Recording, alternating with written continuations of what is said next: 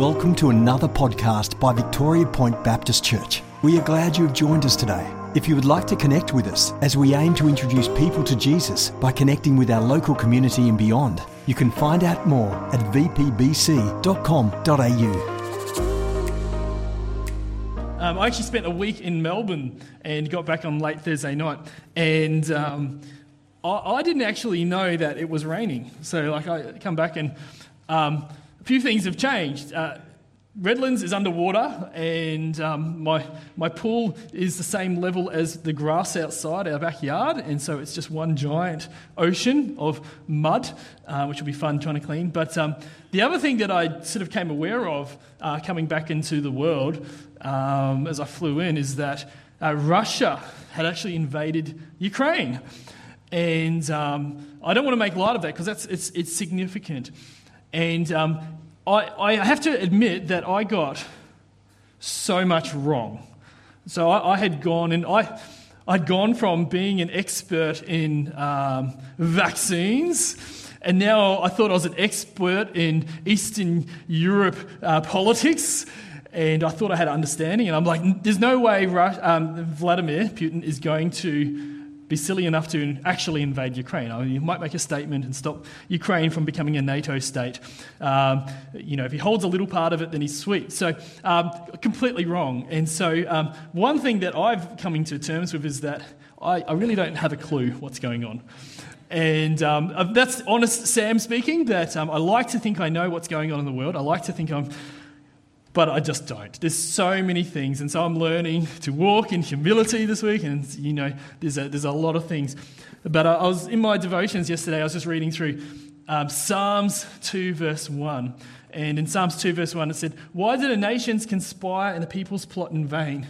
The kings of the earth rise up and the rulers band together." And just really hit me as I was hearing about what's going on, and I love walking with God because when walking and just reading His Word, it comes alive with what's happening in the world as well. So God is relevant. God is real. The Bible is living and breathing and continually speaks to us. The nations may rage, but we trust in the Lord. And so we have faith. Our faith takes us through it. And so we're looking at this Dry Bones series. And the Dry Bones series is a look at there's these dry bones that are sort of prophesied to come together. And I'm going to read a little bit from Ezekiel 37:4. Then he said to me, this is Ezekiel, "Prophesy to these bones and say to them, 'Dry bones, hear the word of the Lord. This is what the sovereign Lord says to these bones. I will make breath enter you and you will come to life. I will attach tendons to you and make flesh come upon you and cover you with skin. I will put breath in you and you will come to life. Then you will know that I am the Lord.'" And so we're approaching this series, is looking at, as a church, what is faith-filled prayer? How do we have bones coming to life? Because essentially we look around at the world and we're like, hey, the world's a mess. The first thing is to realize that there are dry bones, that what God's planned and what we have as a reality is a very different thing. That God is wanting to build His church, He's built His kingdom and breathe life into dry bones. Because all I've got is dry bones. All we have is dry bones until we start walking in faith and allowing God to work in us.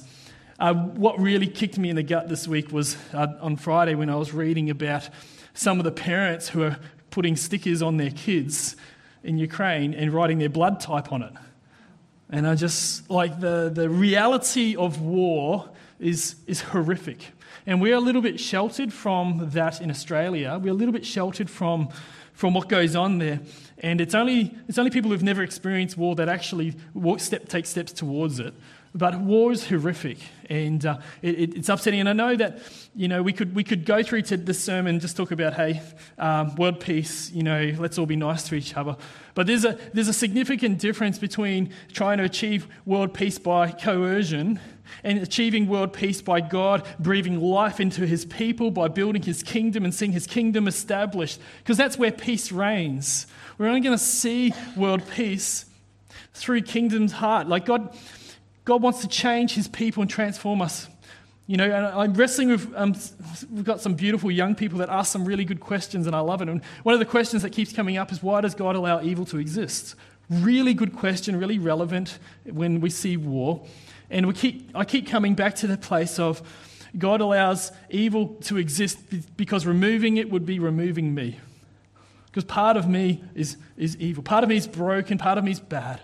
And so I'm part of the problem in humanity. So for God to remove evil, it would mean removing all humanity.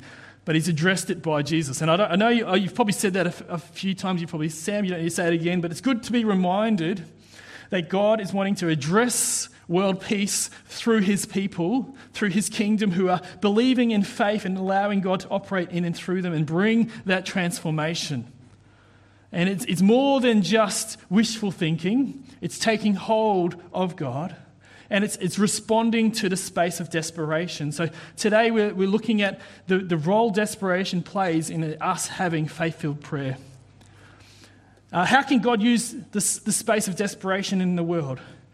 See, one of the biggest problems is we actually don't know how to respond. I don't know how to respond. How do you respond when you see war, rumours of war? War's nothing new. It's been happening since the dawn of time.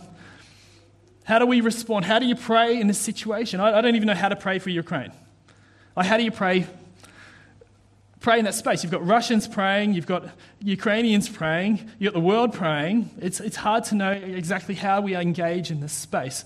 And so we're going to unpack a little bit of how God can use desperation to drive us in a really good way, and how can God be active in times of desperation. So I know we read Matthew's version of the story, but I'm going to kick over to Mark, because I like Mark's version a little bit better. And Mark 21, there we go. Mark 21, we're going to look at these questions of how can God use us in a space of desperation. When Jesus had crossed over by boat to the other side of the lake, a large crowd gathered around him while he was by the lake. Then one of the synagogue leaders named Jairus came, and when he saw Jesus, he fell at his feet. He pleaded earnestly with him, "My little daughter is dying. Please come and put your hand on her so she will be healed and live." So Jesus went with him. Now, the context of this is that Jairus was actually a religious leader, synagogue leader. So he was a big kahuna, big wow person in Jewish ritual and system. And he had a dying daughter. The interesting thing about this in 2 chapters early in Mark 3 is that Jairus was part of a group of Pharisees who were actually trying to work out how to kill Jesus. So the context is that these guys were trying to conspire and politically motivate to kill Jesus. And then his daughter's in a state of dying. He becomes desperate and he pushes through the politics to Jesus. And I love that, because I think that's really profound for us as a church, that we push through the politics in the world and hang on to Jesus. That we reach out to him because he is the hope. Sometimes we get caught up in the politics. I get caught up in the politics. I get, that's a bad policy. That's a bad leader. God is able to work in and through our level of desperation and in through the situations we're in. We push through the politics and reach out for him. And he came to her and said, "My little daughter is dying." That's profound. And that changes your state. And maybe some of us today are in a desperate space. We're desperate to see God work and move. We have a situation in our life where we need God. We need you now. We need you to pull through. And I can't go through this on our own. There's a myth in Christianity that God will only give us or allow us to experience things that we can handle. Has anyone heard that? Yeah, it's not in the Bible. The Bible talks about he will never tempt us beyond what we can be tempted, and he will allow us a way out. But you try telling the disciples that were tortured, that were cut in two, that were boiled alive, that they were able to handle that. See, God will often allow situations to develop that are beyond us so that it can reach hold of him through faith. Through faith. See, faith only operates in a capacity beyond what we can handle. That's faith. Otherwise, it's us doing it. And so there's a very real sense is that, God doesn't fix all our problems. He doesn't take us out of the situations we're in as much as we'd want that. But he wants to build his kingdom in our hearts first. and to start to change and transform the world. There's going to be a time where there's not going to be any sickness or pain or crying or tears or sadness and death. I desperately want that place. But it's God birthing it through his people. Awesome. So the context of this Jairus, he was in a group of people who really didn't like Jesus and wanted to remove him. But he pushed through the politics, laid hold, and went to Jesus. Now, straight after this story, there's this woman who's been caught in bleeding for 12 years. So Jesus is on his way to have a chat and heal Jairus' daughter, and this woman who's been bleeding for 12 years comes up, and she's so embarrassed by her situation, she doesn't even talk, she just reaches out and lays hold of Jesus and is healed, and Jesus turns around and affirms her. And I love this picture that she didn't need to say anything. And I think that sometimes we don't even know what to say. We don't even know how to respond. We don't even know what it is. Like, what is our response? What is our response to war? What is our response to when we've got loved ones who are dying, or loved ones who've got cancer? What is our response? Sometimes we don't even need to have the words, but lay hold of him. Now, there's a beautiful thing. It's called the gift of speaking of tongues. And I think, we're a good Baptist church. We don't talk about tongues much. But I think there's a beautiful gift of not knowing what to say and allowing God to say it for you. And so it's something that's been a tremendous blessing to me in my life, is that speaking tongues for me by myself, allowing God to give me words and just embrace his peace through it. So it's sorry I just went there, but I think it's really cool that we can lay hold of Jesus and not necessarily have the words to form. It's okay to not know how to respond. We just reach out and connect and be with Jesus. It's that intimacy and relationship that takes us through. But there's this desperation that changes our priorities. The sense of desperation that Jairus changed his priorities, and he's no longer a Jesus hater. He's actually going to him to be healed. This woman who was ostracized from society, she would have been walking pollution. This woman with bleeding, she wasn't allowed to be around anyone. Anyone she came in contact with would have to ostracize. It's a bit like COVID. Anyone who coughs or sneezes, or someone in your household, you're sort of forced to ostracize. That's this woman's context. And Jesus reached out and connected with her in such a powerful way. And while Jesus was talking to her, we pick up the story in verse 35, while Jesus was still speaking, some people came from the house of Jairus, the synagogue leader. "Your daughter is dead," they said. Like, not to mince words, but that's a pretty blunt way of putting it. Your daughter is dead. Not soft landing there. Why bother the teacher anymore? I've just lost where I'm reading from. Your daughter is, why bother the teacher anymore? Overhearing what they said, Jesus told him, "Don't be afraid, just believe." See, this desperation, this place of desperation that Jairus is in, his people have come up and said, "Hey, your daughter's dead, don't bother the teacher anymore." And I want to just put pause there, because so much of our world looks at Jesus as just a teacher. So much of our society is like, if you ask people, like, who's Jesus? Typical response, he's a guy that did some good stuff. And what did Jesus teach? Love people, love your neighbour as yourself, that sort of thing. And I'm like, yeah, that's part of it. But you see, Jesus is more than just a teacher. And these people around Jairus are saying, "Hey, don't bother him. He can't do anything about it." That's what they're saying. And so Jairus' challenge is, okay, what do we do with this space? Is Jesus just a good teacher, or do I have faith enough to pursue Jesus and allow him and invite him to take control and to be in the situation? And so in our place of desperation, in our place of maybe despair, anxiety, whatever it is, would we have faith-filled prayer, faith enough to lay hold of Jesus and say, "You are more than just a teacher"? See, one of the problems in Christianity over the last, ever since Jesus came, is that we've been teaching Christian ethics. And you're like, "Sam, well, that's a good thing." I'm like, yeah, it is. But the problem with teaching Christian ethics is we've left Christ out of it.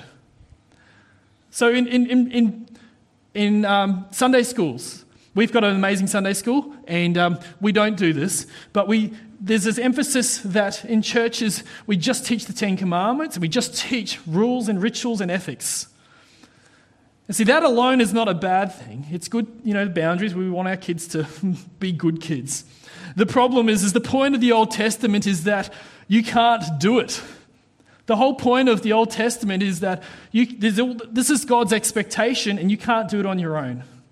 And somehow we're teaching our kids to try and do it on their own. And then when they get to high school, they're like, I can't do it on my own. But see, if we teach ethics without Christ, we're missing the whole point of the Bible. And so it's important for us as Christians, as believers, that we see Jesus as more than just a teacher. He is God, He is Lord, He is King. And that changes everything. We can't do it on our own. See, if we teach our kids that they can be good on their own, there is no need for Jesus. No need at all. Why do you need Jesus if I can try and be good myself? Now, there's a remnant of goodness that's in the world. It's like an expression of God that's still there. It hasn't completely gone. So can there be good people, good things in the world outside of the church? Of course. But what I'm saying, to truly lay hold of what it is to be good, we can't do it on our own. We need Jesus. And that desperation is like Jairus. It's like this woman in bleeding who's been bleeding for 12 years. Takes us to a place of realizing we need Him. Because it's only when you need something that you operate in faith. God continually talks to us in the New Testament about having a faith. We can't have faith unless we're desperate or we have a need that's beyond our capacity. All right, that's my side hobby. I love preaching that Jesus is needed. He is central.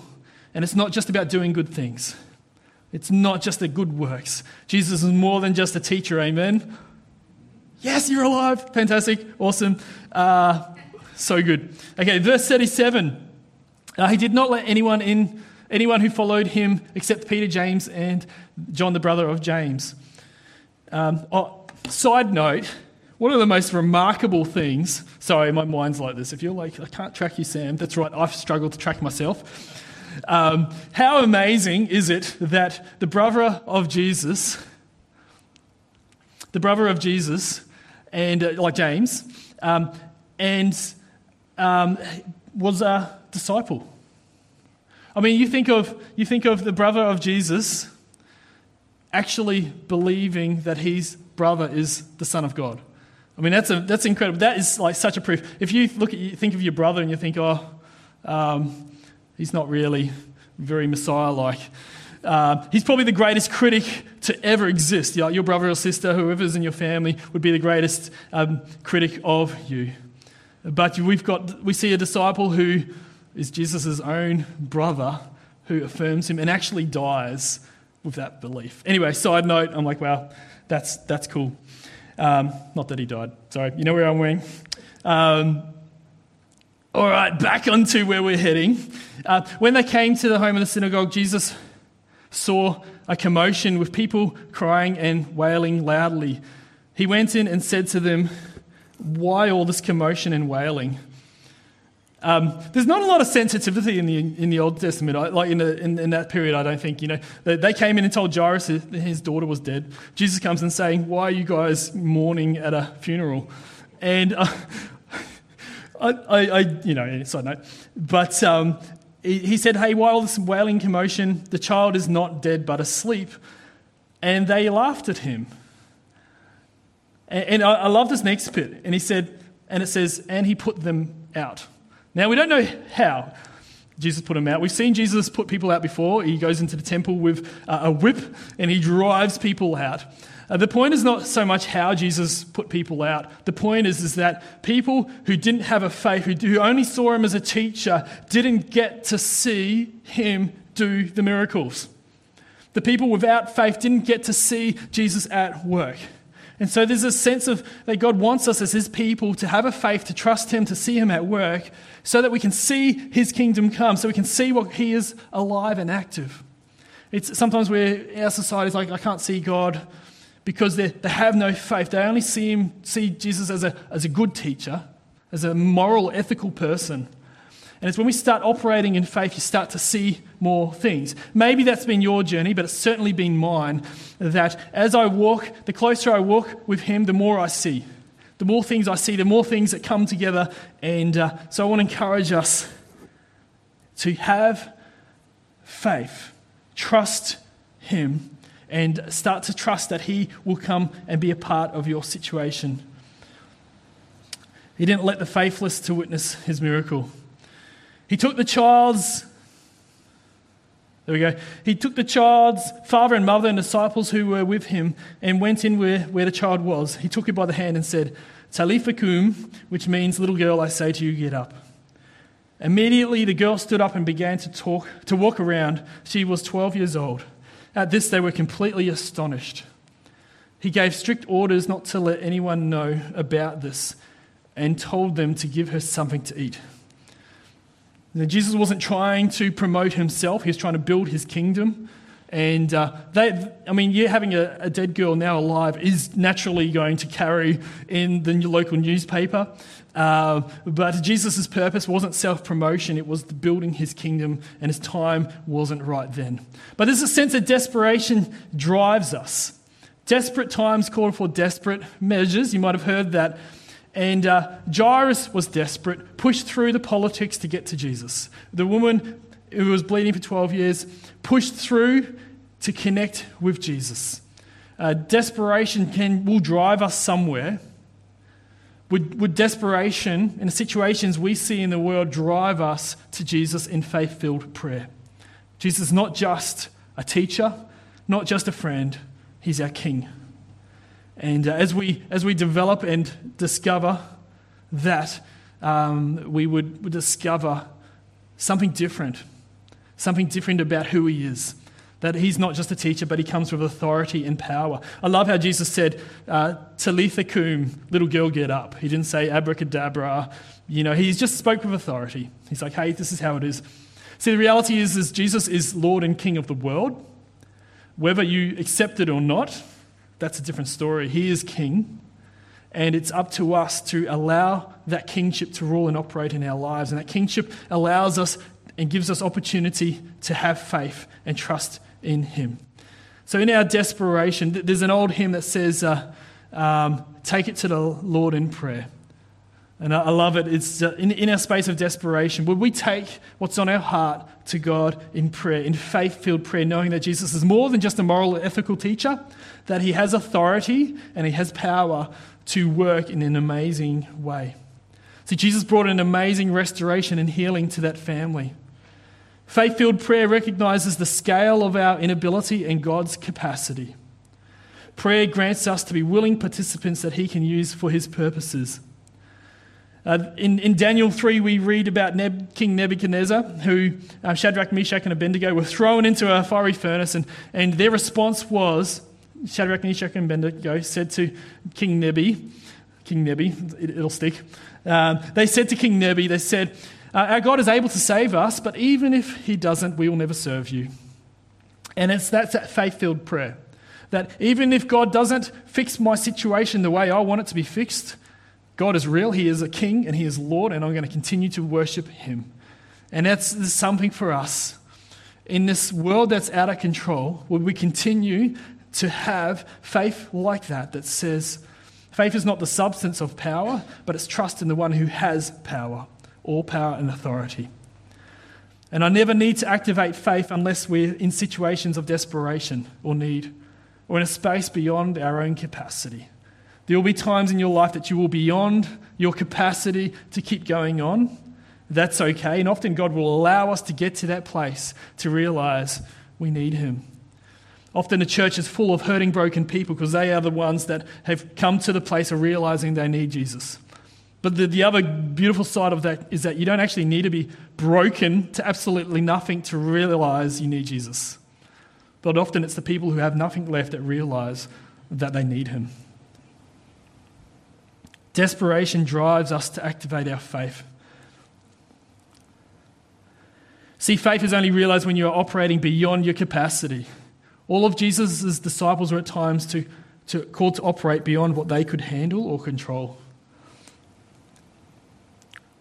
We're called to be moved from the space. Desperation does it's an interesting thing for all of us. It drives us somewhere. Would our desperation drive us to Jesus? Now, if you know what the word DEFCON means, DEFCON is a military term in America. It's their level of readiness. It literally means defense-ready condition. Now, DEFCON, there's 5 levels, and the lowest level, which is kind of always at, is DEFCON 5. So if you've seen in movies, like, oh, we're up to DEFCON 3, you're like, what is that? DEFCON is the state of alertness of the nation of America. Now, we have a different system in Australia, but in America, we have ours is a little bit different. But we're going to stick with DEFCON because it's cool. 5 levels, and the default is DEFCON 5. Everyone's at DEFCON 5. It's kind of like chilled, relaxed. And I think that in a very real sense, our church, not our church exclusively, but church in Australia, has been sitting at DEFCON 5 for way too long. And what happens is as situations unfold and situations draw the nation of America into conflict, or if there's, the Cold War, for instance, the Cold War, America went up to DEFCON 3. And so it moves up, a heightened state of alertness. And as situations get a little bit more out of control, the state of readiness increases as well. DEFCON 1 America's never been to DEFCON 1, so if you see in the movies, DEFCON 1 never happened, that's like nuclear war is imminent. But there's a certain state of readiness and alertness that increases. And I believe as a church that God is wanting his church to move out of DEFCON 5 into an increased state of alertness and readiness. We've been quite laid back and just passive and waiting. And yes, there's a season for that. And we have seasons that sometimes some of us are not in a space and we need healing and recovery. I get that. But in general, God is wanting his church to be ready to mobilize, to respond effectively. And I suppose the response is, would God allow us to change our state of readiness, to have an awareness, an alertness of what is going on? A spiritual awareness that we see the situations and we know how to respond in prayer, that we lay hold of him. We can't determine a lie until we know the truth. And I think that's part of an alertness of us as a church aware of what God is doing, is also allowing us to see what the plan of the enemy as he seeks to kill, rob, and destroy us. And so I pray, my prayer for us as a church is, will we have a revelation which allows us to see through our desperation to a God who wants to move and drive us into deepening discipleship, dependence, intimacy, and faith-filled prayer. Would God drive us through our desperation into his arms? God is wanting his church to be responsive to his leading in a heightened state of alertness. Does this resonate with you? Like, it resonates with me. As a Christian, I've grown up without really a sense of desperation, if I'm honest. I mean, everything, I've got amazing parents, amazing family, haven't really needed to operate in faith-filled prayer. But I think there's a season that our world, our church is walking into that is calling us to be more than just asleep, more than just Netflix watching Christians. Not that I love Netflix, not that it's a bad thing, but there's more to life. There's so much more that God is calling us into. Would we allow his Spirit to move? One of the amazing opportunities I've had in my life was to volunteer in the Israeli army, many of you know. And the guy I was working with, the guy who was teaching me and training me about how to fix the tank engines, he was actually a part of the Yom Kippur War in 1973. And really amazing experience. And he was sharing how they responded, how on Yom Kippur, when the nation of Israel was celebrating their most holy, sacred day of the year, everyone was at home or in a synagogue, just really in the Word. Like in the Old Testament, they read a lot, and it's a beautiful space. All the Arab nations around them invaded out of the blue. They didn't have an awareness of what's going on. But my commander, who was telling me about this, he was sharing how, you know what, they didn't even have to set out word for the nation to mobilize. The nation of Israel didn't need to, what are we going to do now? Do you know that everyone went to their home as soon as they heard the bombs come in? The people went home, grabbed their gun, grabbed their kit and gear, and went to the front lines. They knew where they had to go. See, they had been spending the seasons of peace preparing for war. They knew where to go. And I suppose what my heart is that as a church, that in the seasons of, where we don't need to be desperate, that we'd prepare our hearts, that we would disciple, that we would activate our faith, and that we would engage in a relationship with God, so that when things hit the ceiling, we know how to respond. We know how to respond effectively. And so this is a thing for parents. As a parent, my primary role as a parent is to bring my kids not up in the ethics of Christ, but in relationship with Christ. There's a difference. And so often I'll be like, hey kids, here's some good rules for you to follow, without missing the heart of, kids, here's a God who loves you. He wants to transform you. He wants you to come alive in him. And ironically, as you focus on that, the kids actually want to do the right things. But it's a very fundamental difference. So we've got a season, we've got an opportunity as a church now to be in a heightened state of readiness, to be intentional, to be faith-filled prayer in leading our families by faith. And it's not up to Pastor Paul to make you ready. And I mean that with all respect, that it's not the pastors, we as an individual need to take hold and own that discipleship, that bringing our kids up is not the church's primary focus. It's equipping of the saints so that you guys can grow and disciple yourselves. We are responsible for our own discipleship and faith walk. And so that's an encouragement, but it's a challenge as well. God's method of mobilizing, building, and equipping his kingdom is his people led by his Spirit. So I'm not an expert in Russia-Ukraine politics, but I want to be an expert in going to God.